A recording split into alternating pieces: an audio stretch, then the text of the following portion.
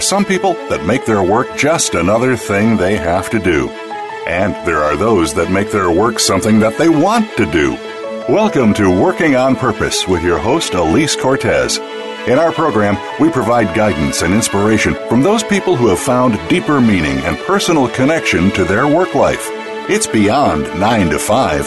It's working on purpose. Now, here is your host, Elise Cortez. Welcome back to Working on Purpose. Thanks for tuning in again this week. I'm your host, Elise Cortez, joining from Dallas, Texas, which is home base for me. This program is all about helping people more meaningfully and productively connect with their work and equipping organizations to do the same for their employees. It was originally inspired by the meaning work research I've been doing over the last 15 years and now complements the work that I do at Insigniam, which is a global management consulting firm. I'll get to the program in just a moment, but let me thank my media partner and sponsor, Jobing.com. They are the leading locally focused job board in the nation, and they are dedicated to helping employers find quality talent in their own backyard while giving job seekers control over their search. Great partnership. Thank you, Jobing.com. With us last week was Paul Wiley, who is the co-founder and chief executive optimizer of Opargo. We talked about how his company came to be formed through meaningful collision, his perspective on purpose and intention in everyday life and business, and how he crafts the company's culture to achieve the desired business results. It was really a fun and a very informative conversation. With us this week, we are sitting on the Southern Methodist University campus with a professor and two students who have been working on the Hunt Institute's EVE project for Earth Day 2017. So with me, I have a dear friend and colleague, Dr. Owen Lynch, who is the Associate Professor and also Senior Research Fellow of the Hunt Institute. And we also have with us Maggie Inhofe, who is a graduate. She's in the graduate program in the Lyell School of Engineering, and Sylvia Rivera, who is a triple major in Business, Spanish, International Studies, slightly over or underachievers in this crowd here. And then there's me, by the way. And we are here on the SMU campus. We are going to be talking a bit about this actual project here and how it came to be, what they're trying to address. And the reason I wanted to have these people on the show is that when I spoke with Corey Harris, who's the program manager at the Hunt Institute, and she told me about what they're up to, I thought, wow, here is an example of SMU and the Hunt Institute really facilitating students getting to do meaningful work, working on purpose before they even get out of college. So that's why I wanted to have them on the show, and I think their project is pretty awesome. So to kick us off here, I would love it, Dr. Lynch, if you could tell us a bit about the context. What is it that this project, and I know a lot of your interests, are really trying to address in the community? What's the problem? So the problem in broad terms, especially where we live in Texas, but also we're looking at on a global level as well as local, is the intersection between global poverty and extreme climate change, and how those two things coming together puts populations at severe risk. And so as the world becomes hotter, more crowded, more unpredictable, as crops become less available, as resources become more difficult to find, we have to find solutions to help alleviate these risks, especially when they are when they're in extremes such as floods or other extreme weather conditions. But then also we have to find solutions that fit people's lives, and so that they're culturally acceptable and they work with the way people are currently living. So if we adapt or create a technology that is beyond people or so different that people won't adapt it or use it or think about it, then we really haven't helped the situation. In fact, we might have made it worse. So the problems are always larger than just climate or larger than just lack of access to resources. They're also economic, they're also cultural, social, they're also housing, they're also transportation. So we take a systematic approach and try to bring experts in from all these different areas to think about problems and how we can best alleviate risks and help people's lives improve. Okay. Awesome. Thank you for that. That is the context that I was looking to start with so that our listeners can follow why this project is so cool and so important. I know that you have been passionate about food deserts for a long time because you and I have had several conversations about this topic. Will you say a little about some of the other things that you know that have been happening around the Dallas area to address this issue, maybe what you've done? Further context for us. Yeah, so I was a young faculty member. I was just getting tenure at that time, and two of my college students came to me and asked me if I could help them do some research in what they called a food desert, which is a term I had actually heard nothing about. This was about 8 years ago. And so I was what is a food desert? And what a food desert is basically, it is in an urban area, there's people who live with 1 square mile without access to fresh food.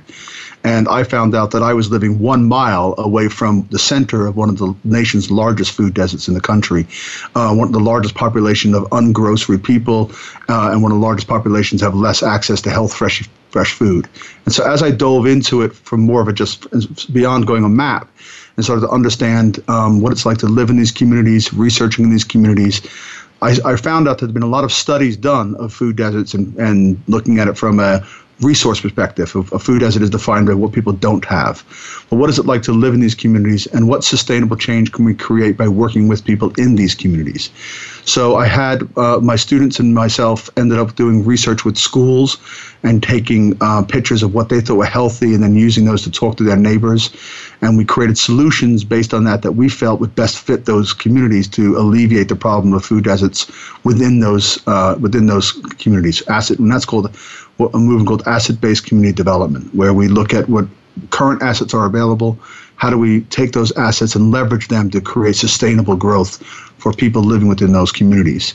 And it's more difficult than most people realize.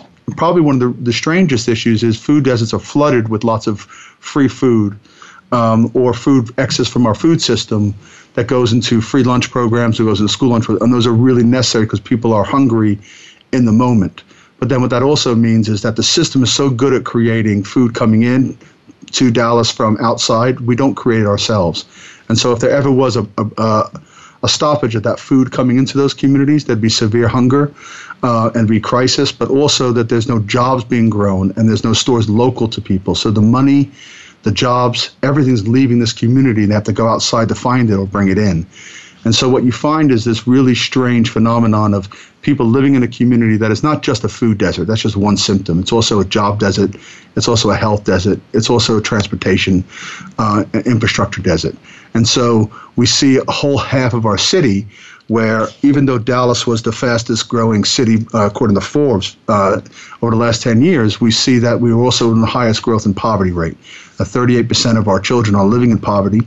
Which is disturbing. But what's really disturbing is that with all of our economic growth we've really seen here, we see more millionaires being made in Dallas than any other city in the country. We still see chronic pockets of poverty, and that's the real issue. And the Dallas Fed recognizes 10 years ago that if we didn't address it, it could be the thing that brings down this whole region. That these chronic pockets of poverty just feed on themselves, and people have to leave to go get groceries, have to leave to go get jobs, have to leave to go get healthcare, have to leave to go get better schools. And then what about the people who remain in that community, or how does that community itself sustain or grow out? Because all the solutions are provided on the outside or for the outside.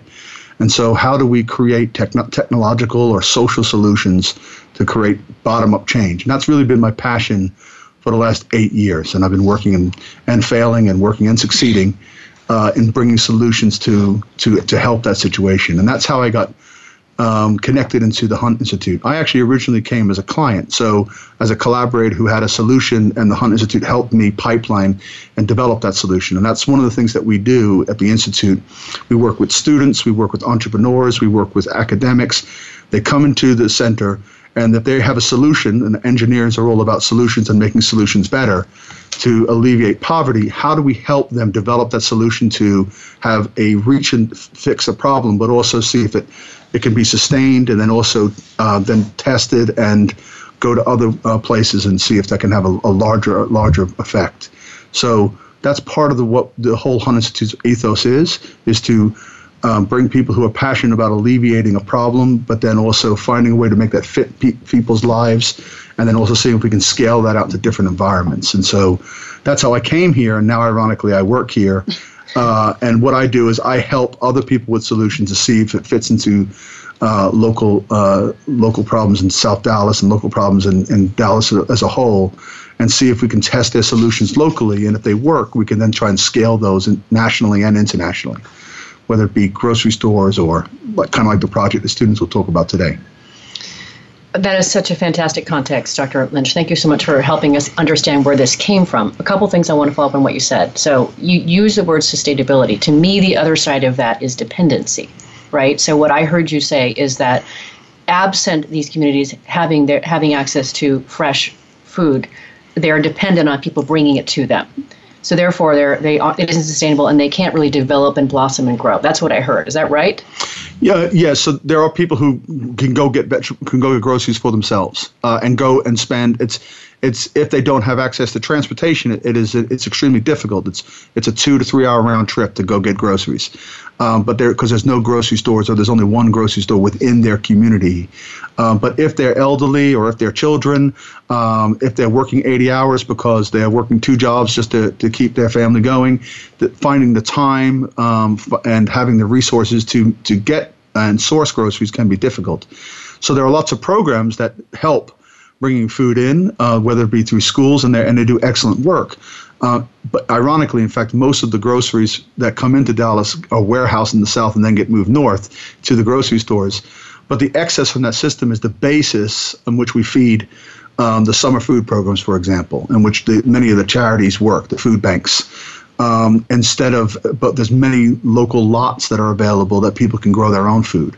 But growing is difficult, and this is everyone's talking about community gardens, and they're wonderful things, and they are wonderful for building communities, but they're also a little bit somewhat of a trap, because you have to be able to understand climate and understand the extreme climates we have in Texas, and how do you farm in those climates. You have to have some level of expertise in terms of being able to use resources wisely and have enough scale and scope to make it marketable. Or even if you just want to feed your family, know exactly what you're growing and how to grow it.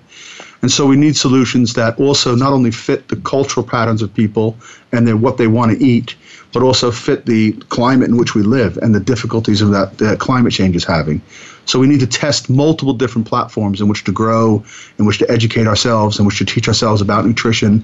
We have this irony of 48% of Dallas county children are obese.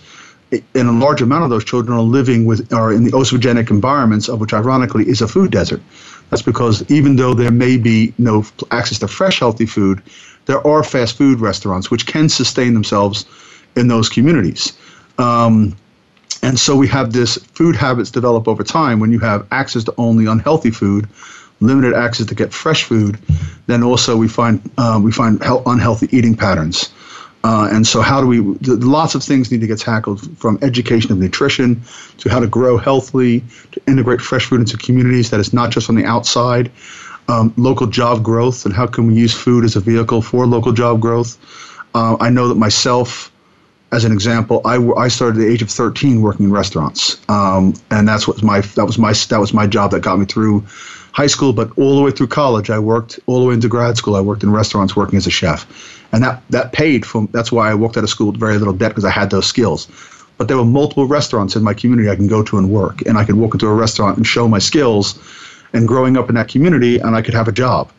If there's no place for a young person to go and work and learn those skills, unless they have to travel 2 hours to get there after school, how do they get even skill access to learn that, to have those jobs? So it's more than just a grocery store. It isn't going to be solved by having a great community garden or one grocery store. It's about a food system, and it's about education and access and things that we shouldn't have to live in an environment that's bereft of those, but many of our citizens in Dallas do. And then many of our global citizens do as well. So local solutions here can also then be taken and studied and measured in other places as well. So it's a opportunity to learn and help our local communities, but it's also an opportunity then to see what works and doesn't work, to test things and then pilot projects. And so it's exciting to be in a place where you get to spend your time, when you say working on purpose. It's exciting to be in a place where so much of your brain energy, whether it be in thinking, whether it be in starting a project, whether it be in helping communities, whether it be assessing communities so they can do their job better, or whether it be encouraging students, whether it be letting students do their own projects, goes towards solving real world issues that affect people's every day. And that's something that is a gift that most people don't have. It is a gift, and again, that's one of the reasons I wanted to showcase what you're doing, because I think if it can very much be a template that can be rolled out in many other places, in many other universities and places all over the world. And I also know that it doesn't get done alone in a vacuum. I know that you, over the years, have worked with many different kinds of people to be able to address these issues. I know you work with master gardeners, you've worked with restaurants that work with various populations to be able to provide labor and access to jobs. We're going to go on a break here shortly, but can you just say a few things about those kinds of partnerships? Yeah, so the Hunt Institute has a consortium of experts of multiple fields, and this goes from experts who are work in coding and how to do algorithms to make systems smarter, to people who know how to grow seeds to help a local farm have better crops. And from that whole scale, we have people everyone is just as valuable in forming solutions that fit communities, whether they be a local gardener who starts a gardening club but has access to the kids in their community, and so they'll try food from them, or whether it be a world health expert who knows how to grow fish in aquaponic systems. But the nice thing about the Hunt Institute is that we are connected both locally in communities that are experiencing poverty. We're also connected at academic universities with some of the great minds.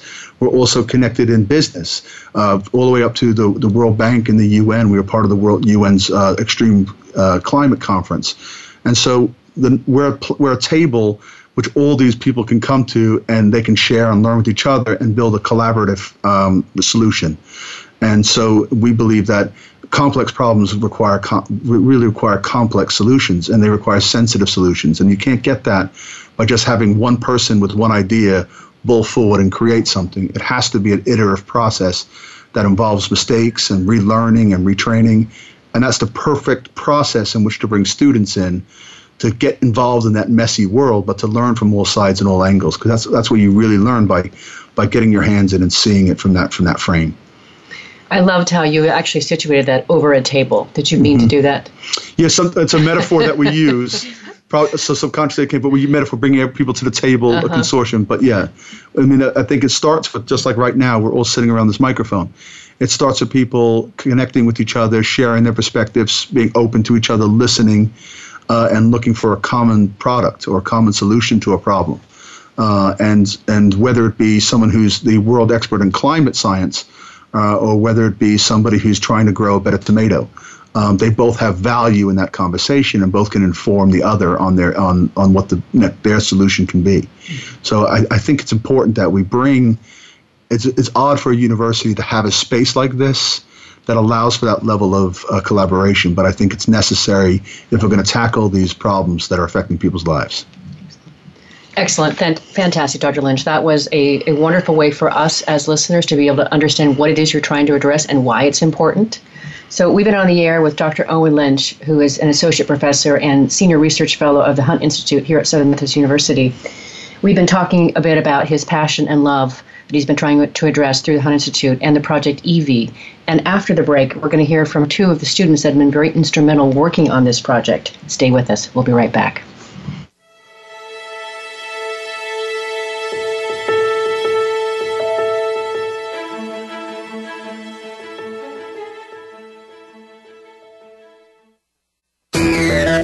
Friend us on Facebook to keep up with what's empowering the world. Voice America Empowerment. Elise Cortez is a speaker and engagement and development catalyst. She designs and delivers professional development, leadership, and engagement workshops, and can bring her expertise to your organization. She will help ignite meaningful development within your workforce that will increase employee engagement, performance, and retention. To learn more or to invite Elise to speak to your organization, please visit her at www.elisecortez.com. She would welcome the opportunity to help get your employees working on purpose. Have you friended us on Facebook yet? Why not? Just go to facebook.com/Voice America or search for the keywords Voice America. Once you are part of our Facebook network, you'll receive daily messages about what's happening with our shows, this week's featured guests, and new happenings of the Voice America Talk Radio Network. And you can add your voice to the always active discussions on our wall. Just go to facebook.com/Voice America or search for Voice America. It's your world. Motivate, change, succeed. VoiceAmericaEmpowerment.com.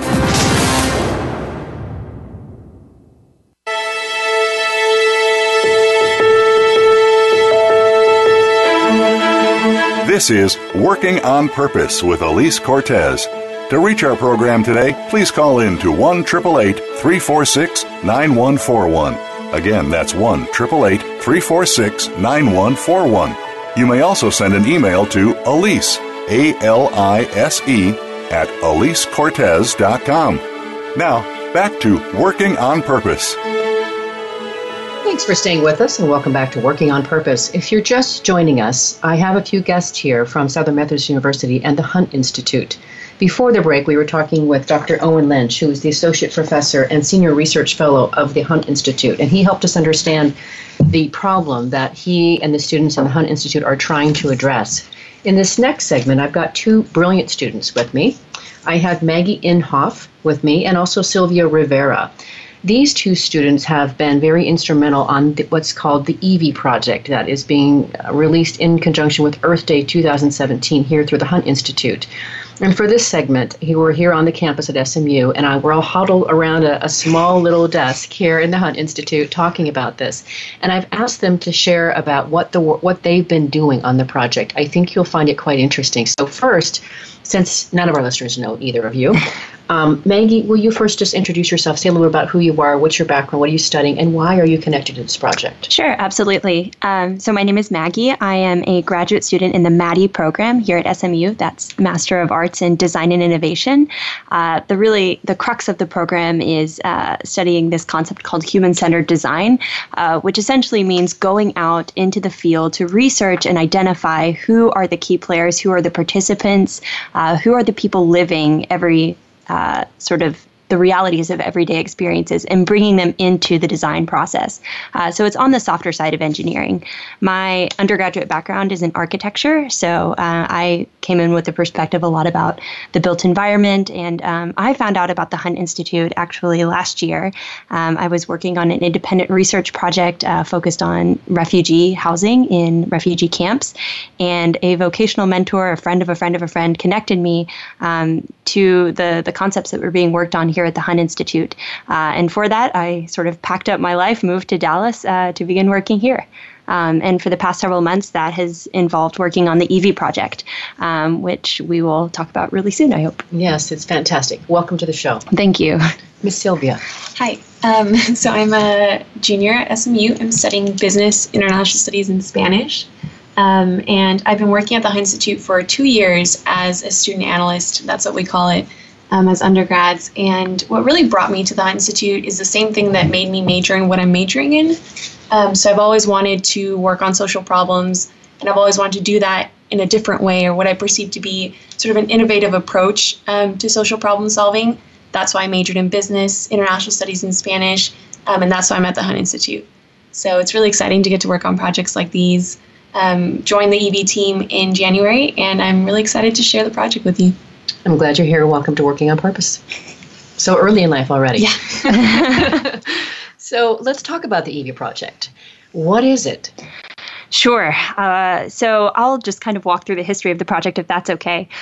So I was brought onto the team to essentially build a greenhouse for the SMU campus. That was sort of the one-line description of the project that I would be working on.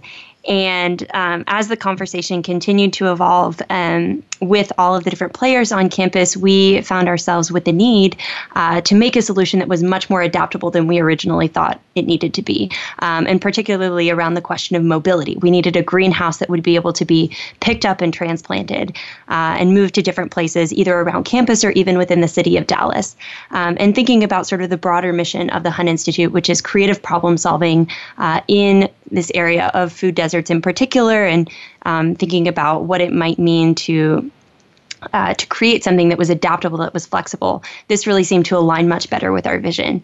So just a couple of months ago, we purchased a 1983 Shasta trailer that was sort of falling into disrepair in a small city in more southern Texas.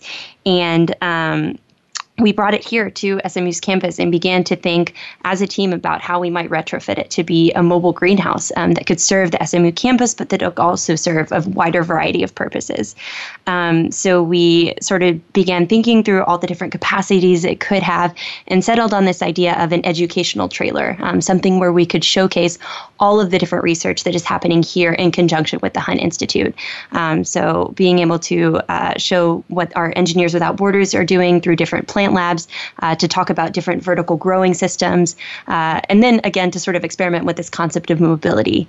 So we worked on retrofitting the inside, kind of fixing the exterior to make it a little bit more, I hope, aesthetically pleasing and sort of cutesy. And then this weekend, it will actually be debuting at Earth Day, Texas, which is down at Fair Park. So we are hoping that she will have a wide audience to receive her and that people will be able to look in the windows and really get a feel for what we've been working on, not only in the past couple of months on this trailer specifically, but the sort of wider variety of projects that are happening in the Hunt Institute. Wonderful. And what does EV stand for, or does it stand for something? So it's not an acronym, but it's sort of a nickname. The naming process for EV was quite prolonged. And we originally sort of were thinking about doing something, just with a deeper meaning, but we found that a lot of those were really difficult to pronounce. So we finally settled on Evelyn being a name that sort of invokes this idea of life-giving or growing or nurturing, and then shortened it to Evie just because it was a little cuter, a little easier to say, and just given the personality of the trailer that it now has, we think is a much better fit. I have seen the trailer. No, I've not. That was just the before photos. I've not seen the after photos. I can't wait. She's changed a lot. Okay, good. For the better. Good. Well, tell us about really who's been involved in this. I mean, to pull off a project like this, it's got to take an army. Sure. So, yeah, our team is a really interesting mix, actually. We have a lot of students from a bunch of different backgrounds working on this project. So the Hunt Institute is physically located within the Lyle School of Engineering. So we tend to attract much more engineering-ly focused majors. But as Sylvia just said, she's business, she's international studies, she's Spanish. So we also tend to get a mix. So I can just sort of run through all the different participants. So we have Millie, who her background is in environmental engineering, and she is now a master's student in sustainability and development. We have Alejandro, who's our mechanical engineer and has been working on a lot of the almost like mechanics of the trailer. We have Wendy and JD, who are tag teaming what it means to actually grow things in the trailer. They've done a lot of research on hydroponics and a lot of different things for the Engineers Without Borders plant lab. So we're integrating their expertise through that. Then we have Allie, who's a marketing major, and she has really focused on the graphics of this trailer, the advertising, how we're going to present it to the SMU community and to the city at large. We have Alex, who has worked on a lot of the artistic sort of evolutions of the trailer and does a lot of computer graphics and simulations.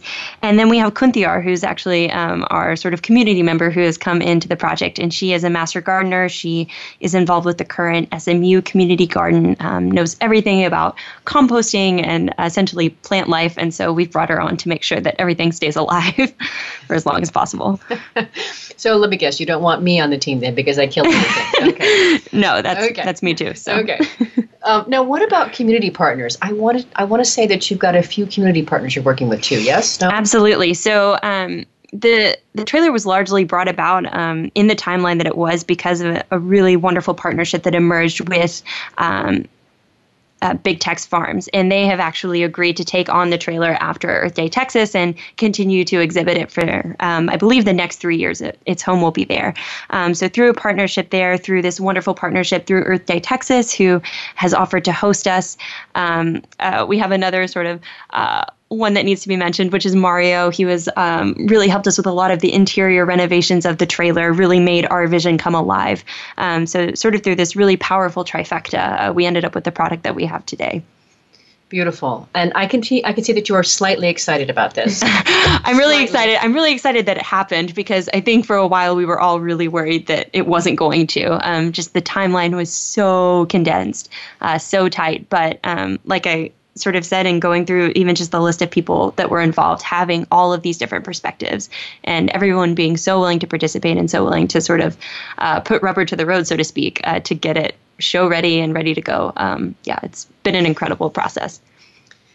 And speaking of timeline, I wondered why, and I got a little bit of this before we went on air, so if you could say more about this. What's the connection to Earth Day? Right. So the connection to Earth Day is essentially gave us a deadline. So at the Institute, we're really, really good at interdisciplinary work. We love research, and we really like to get things right. But sometimes that can be a problem in that, we spend all this time on research, and we can't get to the application of the problem. So Earth Day Texas was just an amazing way for us to have a deadline and to have a platform to showcase our work. And it made us, throughout the whole process of retrofitting EV, I worked on the concept applications, which I can talk about in a little bit. It made us just kind of walk through that process without stalling as much as maybe we would in other projects that we want to get so perfect and so right here at the Institute. So it was just a great process for us. I think that's a brilliant way to go about getting something done. Yeah. Hitch yourself to something that's already sitting out there for a date and just go for it. I think it's brilliant. You mentioned you said the concept phase? Right, yeah. So Maggie was talking a lot about sort of the evolution and the purpose of the project, but something that was kind of happening parallel to the retrofitting and all the growing activities and everything was, the fact that this trailer for us represented opportunities, right? So we thought that there could be multiple applications, not just the educational application that we're showcasing at Earth Day Texas, but multiple applications to the mobile greenhouse solution for a lot of different kinds of problems. And so they brought me on to, as a business student, I suppose, and, the international studies, to bring the economically viable perspective, to bring the global perspective, the local perspective to the project and see, what the applications could be. So we ended up coming up with 4 pretty exciting applications to a mobile greenhouse, and I'll just run through them really quickly. The first one is the teaching community garden concept or application, and that one will be on display at Earth Day Texas. So the application for the mobile greenhouse in that context would be to make community gardening more accessible to urban teachers and students, and let them garden without the need for fixed plot of land, and with the opportunity to sort of share gardens between schools and school districts. So that was really exciting for us, and an educational component. Next, we had our sustainable business concept, which I worked a lot with, and that's essentially the idea that millennial consumers are demanding products and services that have positive environmental and social impact, and they're demanding organic and local produce. And so the mobile greenhouse would be, an innovative way to help companies meet, competitive demands. And so we thought of restaurant owners, restaurant suppliers, catering chefs, and all these other exciting sustainable business ideas. And the next concept, which is the third, would be the urban co-op concept. And that was kind of a branching off of sustainable business in that, for those who don't know what urban co-op farming is, it is a way of sustainable business, but it's particularly special and resilient in the sense that, it allows communities to pool limited resources to create businesses of scale, and develop local assets and resources and spread wealth. These are just a bunch of hot words that mean that it empowers communities, right? And so it's, a very special application of business that the mobile greenhouse could bring. And then finally, another application that was close to a lot of people's hearts on this project would be the mobile greenhouse as a crisis relief trailer. So as a response to natural and humanitarian disasters, which often destroy local food sources and push individuals from their homes. So just some statistics, in the last 10 years, the number of displaced people in the world has grown, tripled actually, and is now at 60 million people. And these people spend an average of 12 years living in refugee camps. And the two, principal problems that they encounter there are malnutrition, yes, but also psychological well-being, which has been compromised by all the things that they've had to face. So community gardens have been identified for years as a solution to these two problems. And in particular, this mobile greenhouse would, take that one step further and allow communities to maximize growing space, to grow in a variety of hostile environments. Not every refugee camp is in a place that you can grow things in. And something that was also very important is that potential to take their food source with them if they were ever to move camps or communities. So these are just 4 of the applications that we were able to develop throughout this limited timeline, and we look forward to, going deeper on one or two or maybe all four of them. I'm listening to this, ladies, and I'm getting so excited. Just the four, I think to myself, wow, I mean, if you really developed any one of these things, it could be not just a full-time job, but a full organization, business, whatever. This is huge, what you're doing. You recognize that, yes? We hope so, yeah. You hope so, yeah, it is. It's huge. So I want to ask several questions, but I want to next get into what you're each really proud of for this project. Go ahead, Sylvia. Yeah, I think it goes off of what I mentioned before in that, when I got to college, like I said, I knew I wanted to work to solve social problems, and I had this idea that if you got really smart people in a room with resources, that amazing things got done, and that's what I thought, everything that I admired, that's what that process was, and it turns out that that's true, but that it's also a lot of hard work. And I'm really, really proud of our team for going through that process. I had never done something like this project before, and it made me see how exciting it is, the obstacles and the successes of a project like this. So yeah, definitely the process is what I'm most proud of, besides the product, which I also think is amazing. Wonderful, Sylvia. Yeah. Maddie? Yeah, quite similarly. Thank you. Excuse me. Oh, no, you're fine. Quite similarly, I think I'm really proud of how resilient our team has been in that even thinking through each of these concepts, there are a million obstacles that immediately, like you see all the opportunity. I'm much more cynical. I see all of the things that stand in the way.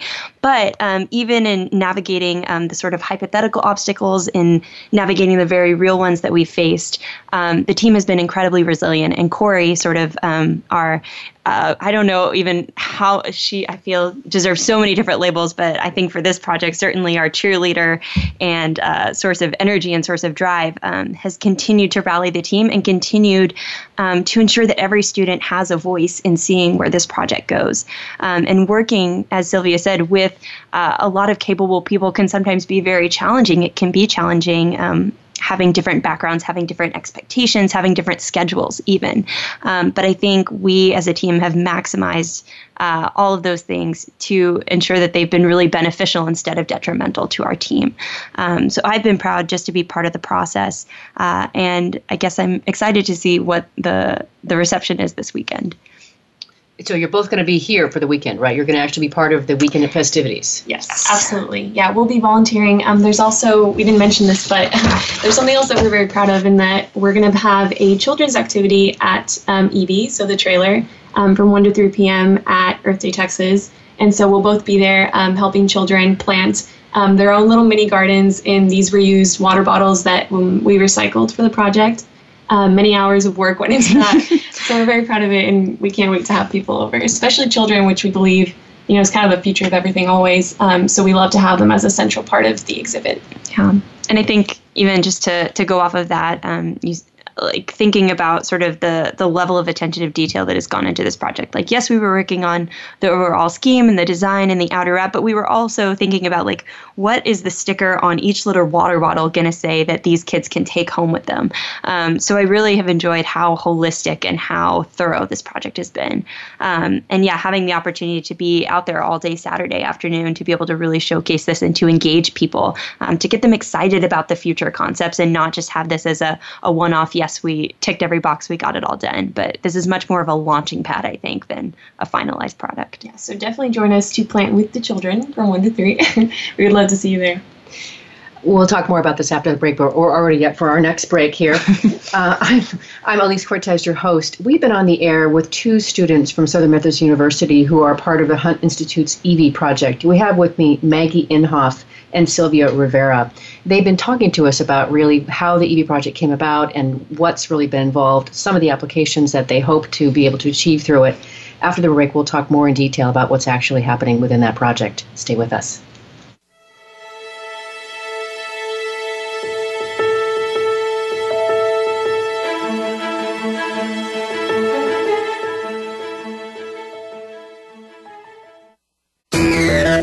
Friend us on Facebook to keep up with what's empowering the world. Voice America Empowerment. Elise Cortez is a speaker and engagement and development catalyst. She designs and delivers professional development, leadership, and engagement workshops and can bring her expertise to your organization. She will help ignite meaningful development within your workforce that will increase employee engagement, performance, and retention. To learn more or to invite Elise to speak to your organization, please visit her at www.elisecortez.com. She would welcome the opportunity to help get your employees working on purpose. We're making it easier to listen to the Voice America Talk Radio Network wherever you go. In addition to listening live, you can check out information about your favorite talk show hosts, discover new talk show personalities, add shows to your list of favorites, and listen to all our show archives on demand. All from your iPhone, BlackBerry, or Android. Download it from the Apple App Store, BlackBerry App World, or Android Market, and get ready to tune in. The Voice America mobile app, powered by Aircast.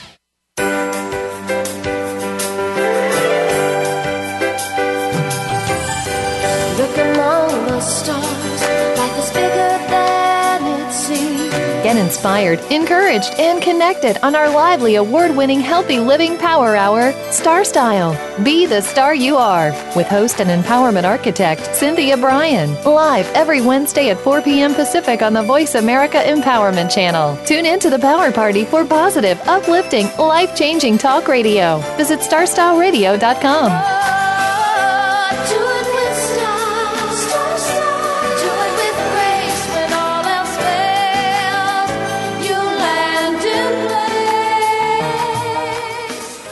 Follow us on Twitter for more great ideas at Voice America Empowerment.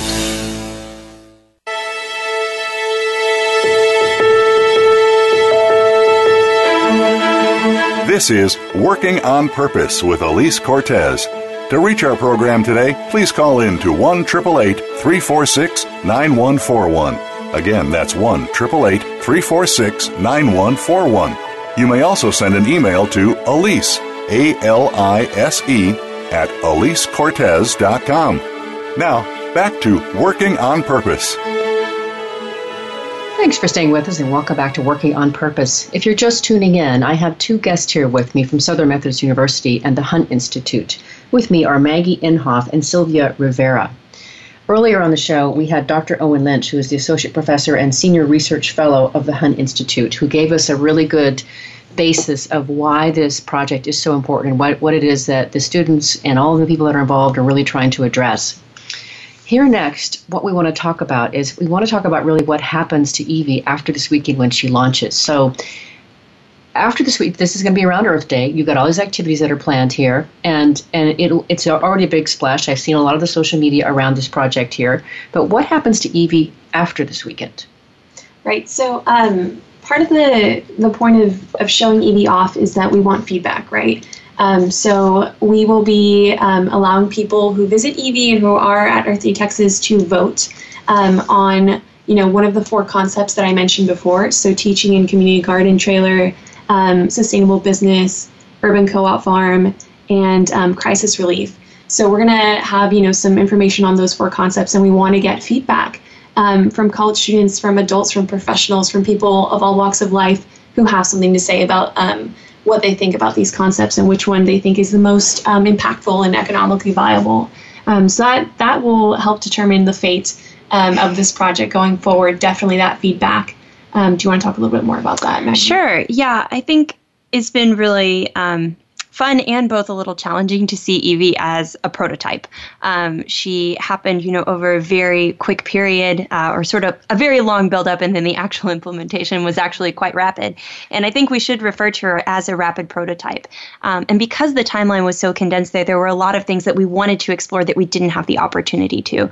So some of the conversations that we've had about moving forward is, how could we do this but not need an air conditioner or not need a heater in the trailer? How could we do this so that the ventilation is is optimized, even in the sort of crazy Texas climate, to be able to keep it cool enough that plants can grow year round.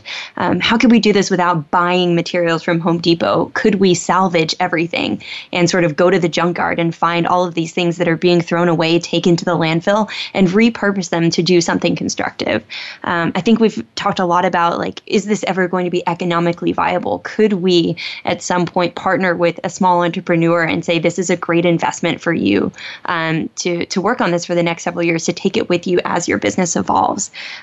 So EV's just sort of the very beginning, sort of the dry run of seeing what we are capable of. And then, like Sylvia said, getting feedback to see what people are really interested in seeing happen in the future.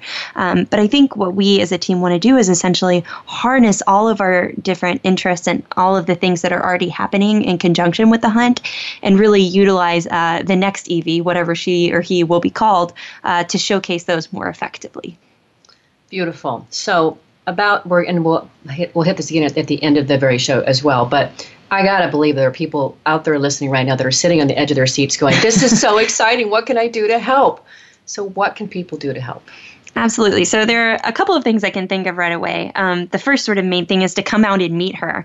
We're going to be at Fair Park this weekend, Saturday from 10 to 6. The entire student team will be there, and you can interact with us and ask questions about the trailer. As Sylvia mentioned earlier, there's specifically a kids activity happening from 1 to 3 p.m. So that would be a great opportunity to interact in person and to get some feedback.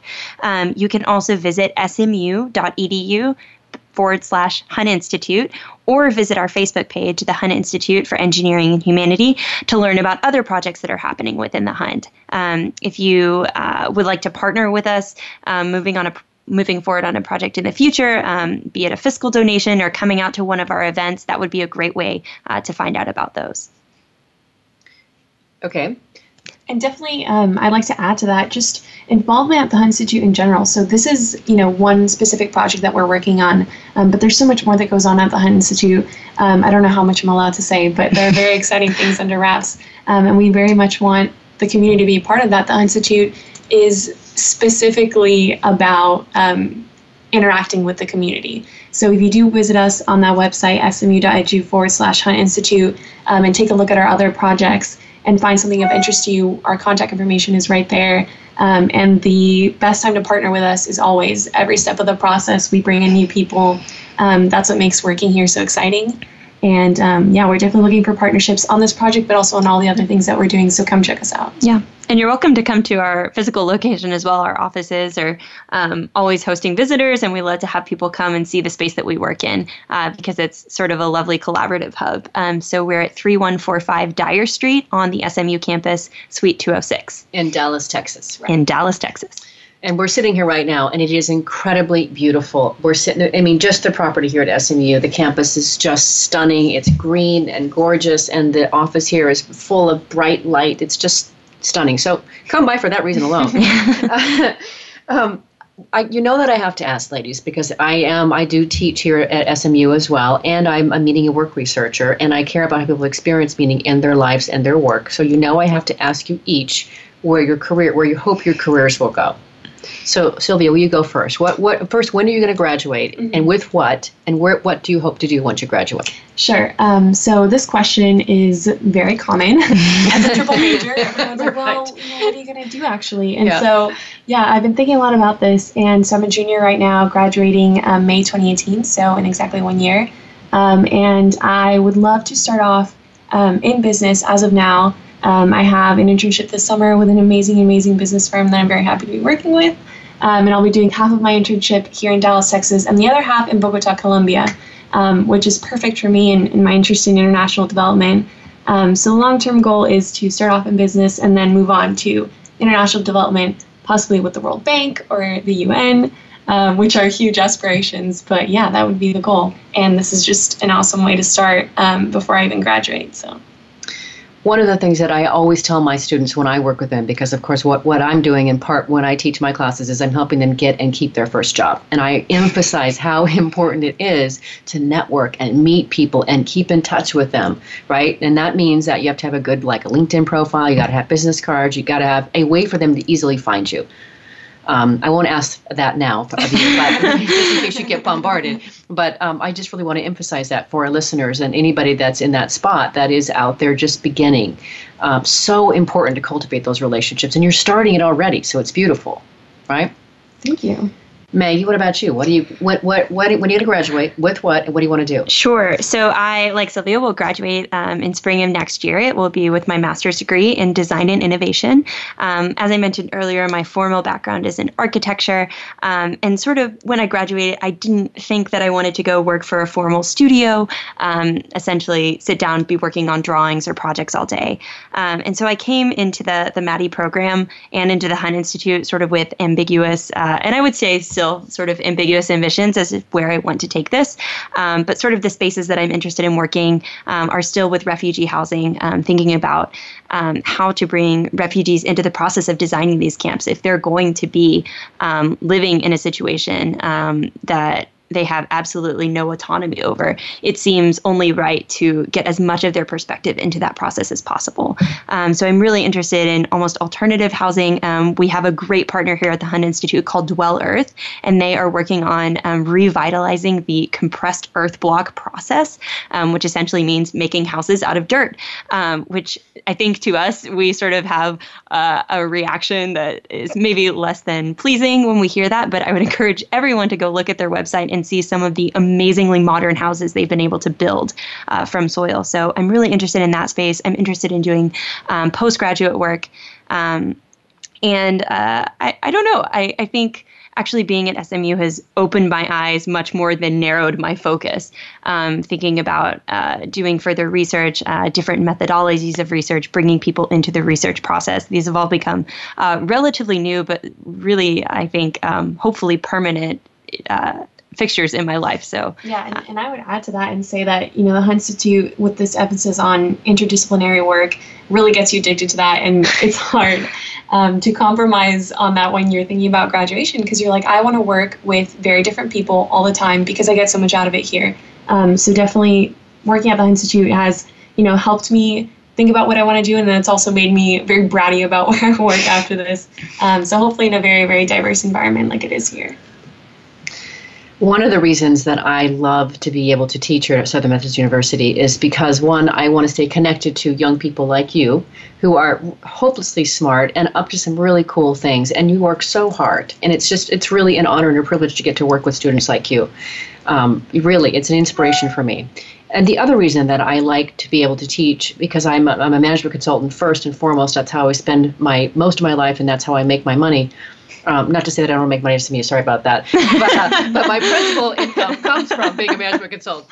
But the other reason I like to be able to teach here is because I really like being connected to the next generation of people coming into the labor force. What do they want? What turns them on? What do they want from work? Right? So part of what you give me, too, is that perspective, that understanding of what it is, what is work for you. Because I've been spending the last 15 years of my life investigating how people experience meaning in their work. And so I need to be able to continue that going forward. So selfishly, I listen to every word that you said. And we've just got a couple minutes left here together. And I want to give each of you, as I do most of my guests whenever we have any spare time, to have the last word. So in, say, maybe 1 minute, Sylvia, what would you like to leave our listeners with today? Yeah, so I think that, you know, this is the message of your program, but the importance of purposeful work, I think, is something that, you know, I'm very young. Obviously, I don't, you know, have any formal work experience, I suppose, outside of the Hunt Institute, but that's something that I want already. And it's so great to talk about that all the time. I would say my message would be talk about purposeful work, whether you want it, whether you have it, whether you're searching for it. It's such an inspiration to be able to share with people and then to hear from other people too. So I would say talk about it all the time, and it's going to happen. Wonderful message. Thank you, Sylvia. Maggie? For me, I think, and even thinking about in relation to the EV project, I would just encourage your listeners to take action. If they see a problem in their community, they may be in the best place possible as the expert to act on that problem. And I think they'll be surprised to see how many people come out of the woodwork to express a similar interest or to express alliance in working toward that goal. This thinking about Evie, thinking about how, you know, beautiful and lovely she is, and that was only possible through the sort of different barriers that we hit up against, and the different problems we saw within our own campus, but also the problems in Dallas at large, as Dr. Lynch was talking about earlier. So I would say don't be afraid to try to pose a crazy solution to a problem that you see and don't know how to manage, because others will come alongside you and really help you with that, and hopefully bring a solution that'll make a real difference here in Dallas.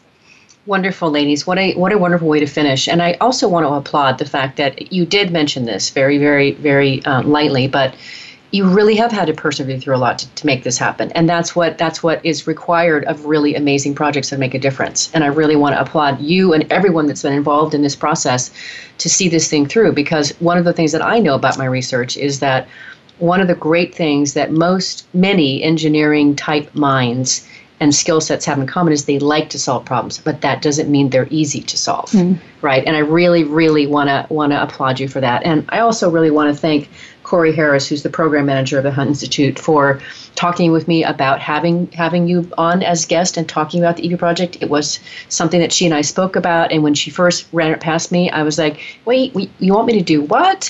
And then when she talked about what the project was and how you all were involved, I was like, this is a no-brainer.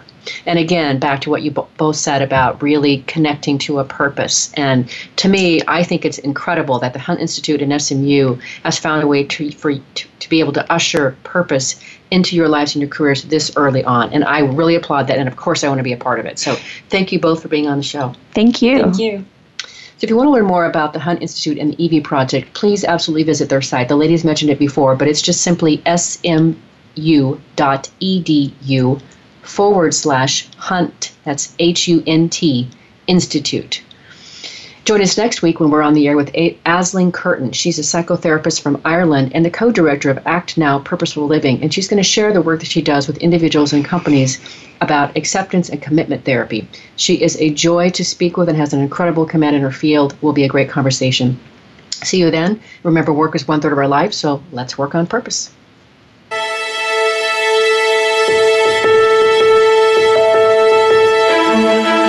We hope you've enjoyed this week's program. Be sure to tune in to Working on Purpose, featuring your host, Elise Cortez, every Wednesday at 6 p.m. Eastern Time, 3 p.m. Pacific Time on the Voice America Empowerment Channel. This week, find your life's purpose at work.